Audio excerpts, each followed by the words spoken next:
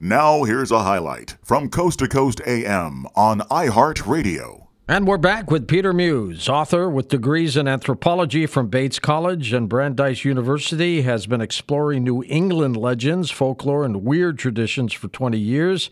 He's been blogging at the New England Folklore since 2008. He's the author of Legends and Lore of the North Shore.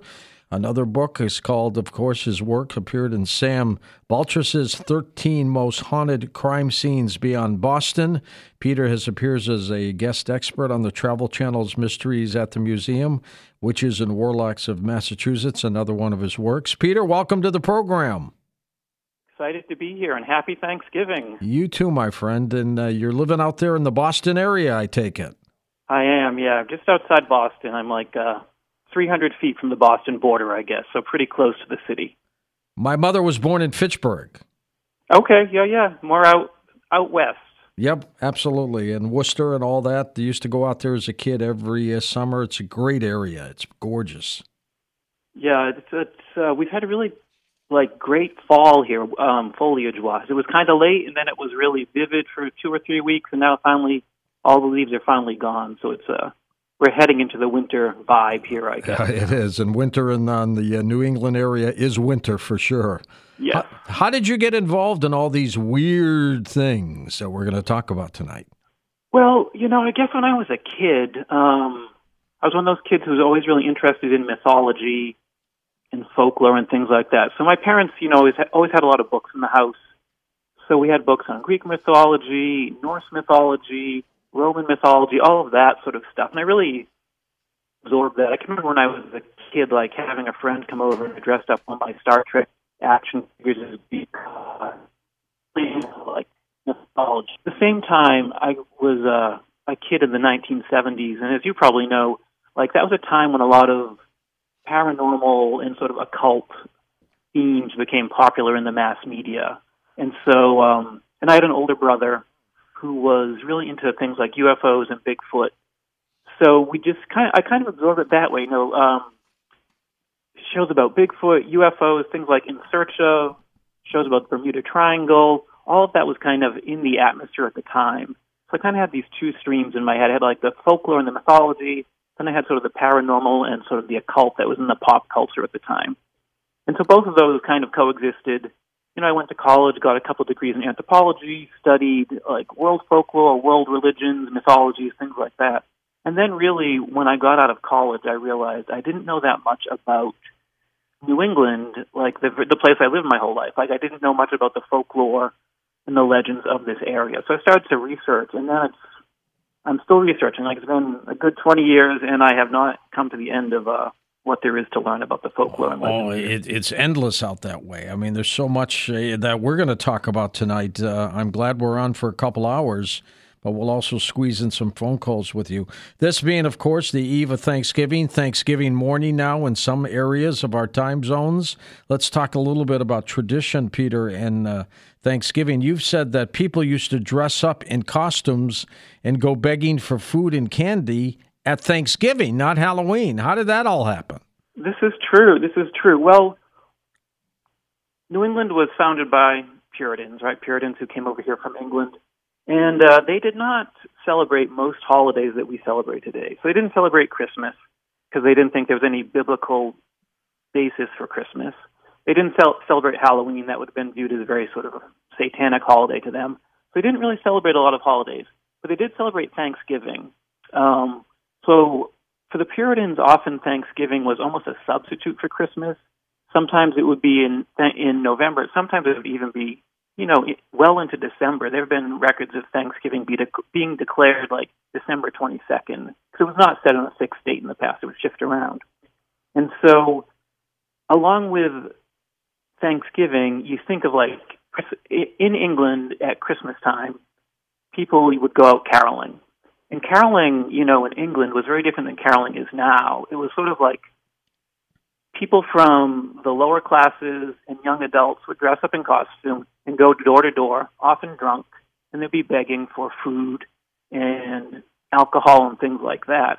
So that tradition, which in England was attached to Christmas, came over here but was attached to Thanksgiving because there was no Christmas here.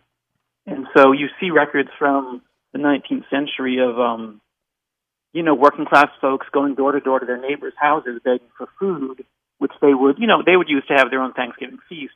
But also children of all social classes and all social groups would dress up, sometimes disguise themselves as beggars and things like that, and go door to door begging for sugar, begging for apples, begging for nuts, all of this sort of stuff. So this is sort of like a precursor to trick-or-treating because there was no trick-or-treating at the time. Interestingly, this was found up and down different areas of the East Coast, not just in New England, but it continued in New York City until the 1950s in some neighborhoods. And if you look online, you can actually see photos of kids in the 1950s dressed up in these sort of beggar costumes. That's going out funny. at Thanksgiving. Why did it wane, Peter? Because of Halloween taking over, probably? Halloween took the place, yeah, because that suddenly became the official time to trick-or-treat. It moved to that holiday instead once that holiday became popular in the late 19th century, early 20th century. You had mentioned the Pilgrims. Of course, they landed at Plymouth Rock. It is a very old town. What's happening out in that region now? And then it has had some strange things hauntings and things like that, hasn't it? Oh, yeah. Plymouth, like you say, is an old town. 1620 is when it was founded. So that's, a good 400 years of that settlement there. So in addition to all the folklore about the Pilgrims, it's just has a lot of folklore about witchcraft, vampirism, ghost stories, things like that. I was just reading about a ghost account from 1734. This wealthy sea captain named Thompson Phillips built a large mansion in Plymouth up on a hill there, and he married the daughter of a well-known minister in Plymouth. Unfortunately, the sea captain, Thompson Phillips, he died at sea. He was swept overboard by a big wave as he was sailing to Jamaica to do, trade. Oh, geez. Then his wife died shortly thereafter from smallpox. And so the house, this big mansion he built, was left to the wife's father, this minister named Josiah Cotton. And so Josiah Cotton was like, I don't know what to do with this mansion. He tried to sell it. The economy was bad. He couldn't sell the mansion. So he decided to rent it out. So he rented it out to probably like 5 or 6 different people. It was a big, big building. And these people kind of would set up in different parts of the building. Some of them were working as carpenters inside of the building and things like that. And so they were working there for a while when they started to complain that they were hearing strange noises in the building. And some people said the noises sounded like the groans of a dying man. And they would hear those noises coming from the walls. They'd hear the noises coming from the closets. And, of course, when they opened the closets, there was nobody inside the closet. They would hear noises that sounded like a cane, like someone pounding a cane on the wall at night, but there was, of course, no one inside.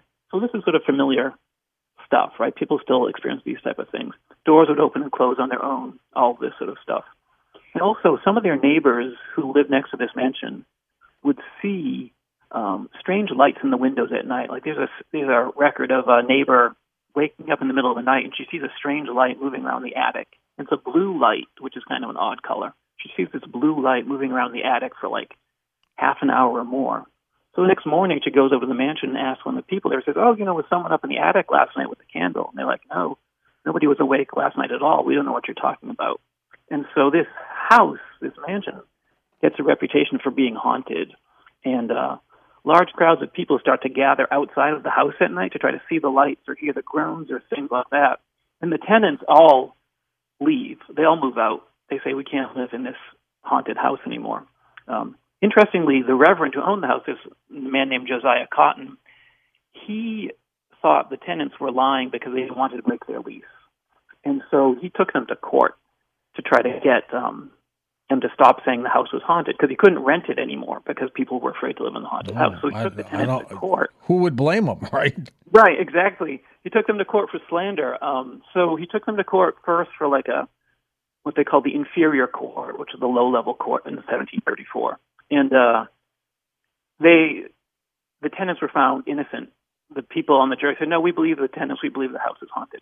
So the minister was like, So they moved it up to the superior court. They appealed it. And at that court also, the court found the tenants innocent of slander. They said, yeah, we believe them. We think this house is haunted. Wow. So finally, the reverend just moved into the house himself with his family. And they lived there for like 5 years, and they reported no paranormal activity at all. And the house is still existing today. I don't think it has a reputation as being haunted these days, but it was haunted supposedly in the 1730s. So, I mean, there's a lot of stories like that from Plymouth. 1800s, there was a vampire story out there, right? There was a vampire story there, which is really interesting. I don't know if you've read a book by a man named Michael Bell. He's a folklorist from Rhode Island. He wrote a book called Food for the Dead, which is about the New England vampires, called Food for the Dead by Michael Bell. Is he still alive? He is still alive, yes. Yes. And in the 1700s and 1800s, there was a lot of tuberculosis in New England, which is, as we know now, a bacterial disease. But at the time, people were not aware of what caused tuberculosis. So in tuberculosis, it's transmitted often, in small enclosed spaces. So it will go through families, right? So if, one son gets tuberculosis, then maybe the father gets tuberculosis, and the mother gets tuberculosis, et cetera, et cetera, et cetera. And in the 1700s and 1800s, there was a belief in parts of New England that if somebody died from tuberculosis, the first person dies of tuberculosis, and then they're buried. And then, another one of their relatives starts to get tuberculosis. There was this idea that the first person who died from the disease was feeding on their family members and from the grave, somehow like draining their life force.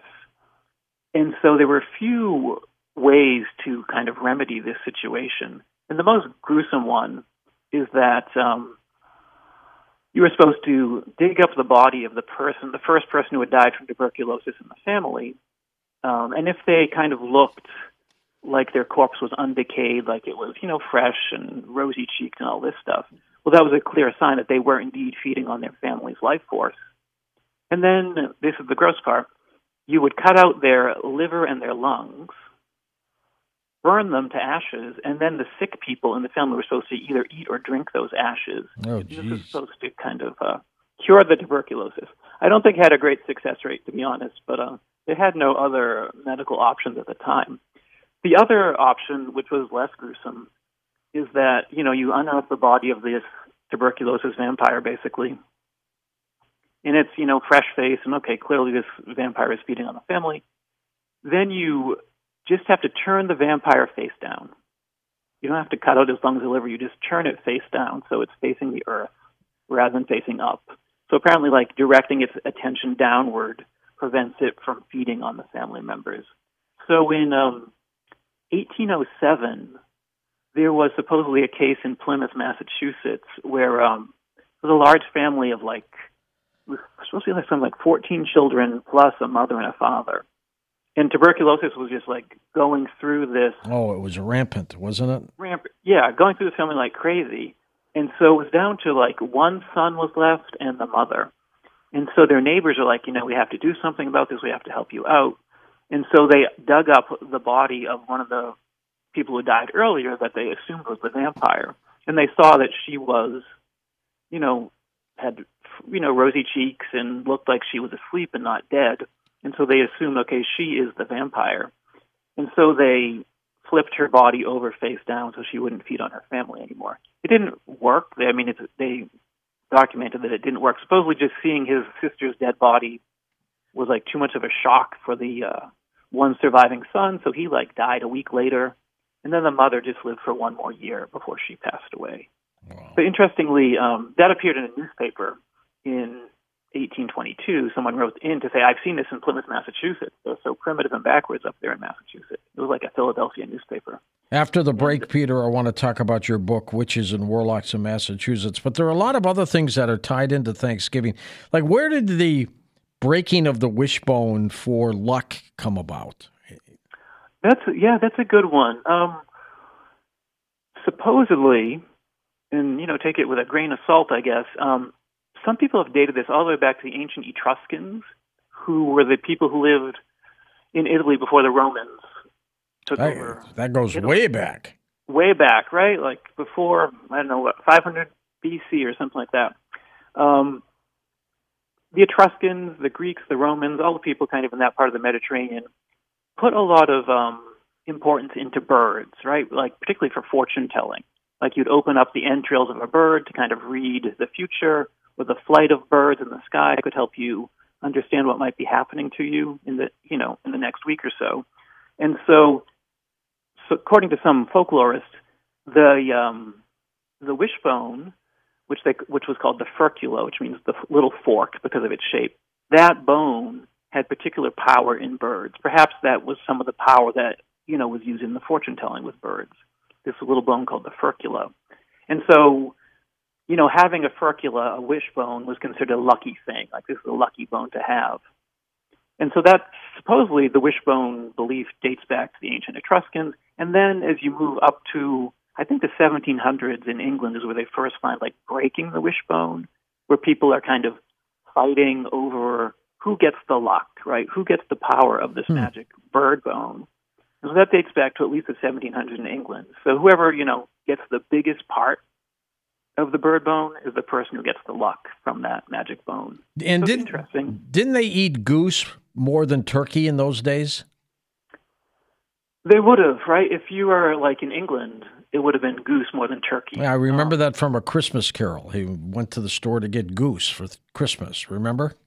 Right, exactly. I mean, here in like New England, it was more turkey, but they all have the same bone. So, and the folklore about the furcula is not specifically about turkeys. It's like any bird that has that breastbone, that kind of forked bone, will do. So you can do it with a chicken, I guess, or a squab, whatever you're eating. Does it work? I don't know. I'm a vegetarian myself, so I haven't done it in a while. So if you do it this year, let me know how it goes for you. Pie crust and apple peels or some kind of love magic? What were they? Oh, sure. So there was a lot of folk magic in the past, right? I mean, there's still folk magic around now. People read tarot cards or experiment with crystals and things like that. But, in the 19th century or earlier, people just didn't have all those material objects the way we have them now. And so often you would just do the folk magic with whatever you had on hand. And so a lot of the magic was about love and figuring out who you would marry. And so, for instance, if you are peeling an apple, like to make a pie, ideally you should peel the apple so all the peel comes off in one long piece. And then you're supposed to throw the apple peel over your shoulder onto the floor. When you turn around and look at the shape of that apple peel, it's supposed to tell you, it should form the first letter of the person that you're going to marry, if you're an unmarried person. So I haven't tried it myself, but that's another one of these old folk stories. Also, there's a slightly spookier one that if a young woman wants to figure out who she's going to marry, she should take an apple and a candle, and at midnight she should stand in front of a mirror and eat the apple. And there's like a little chant she says, something like, whoever wants to marry me, come and share this apple with me, or something like that. Jeez. This apple staring into the mirror. And then she's supposed to see in the mirror the person who is going to marry her. That's weird. A little Adam and Eve almost, it sounds like. Oh, you're right. Yeah, definitely. Also, it's a little spooky, right? Staring into mirrors at midnight is not like the most comforting thing always. Exactly. Listen to more Coast to Coast AM every weeknight at 1 a.m. Eastern and go to coasttocoastam.com for more.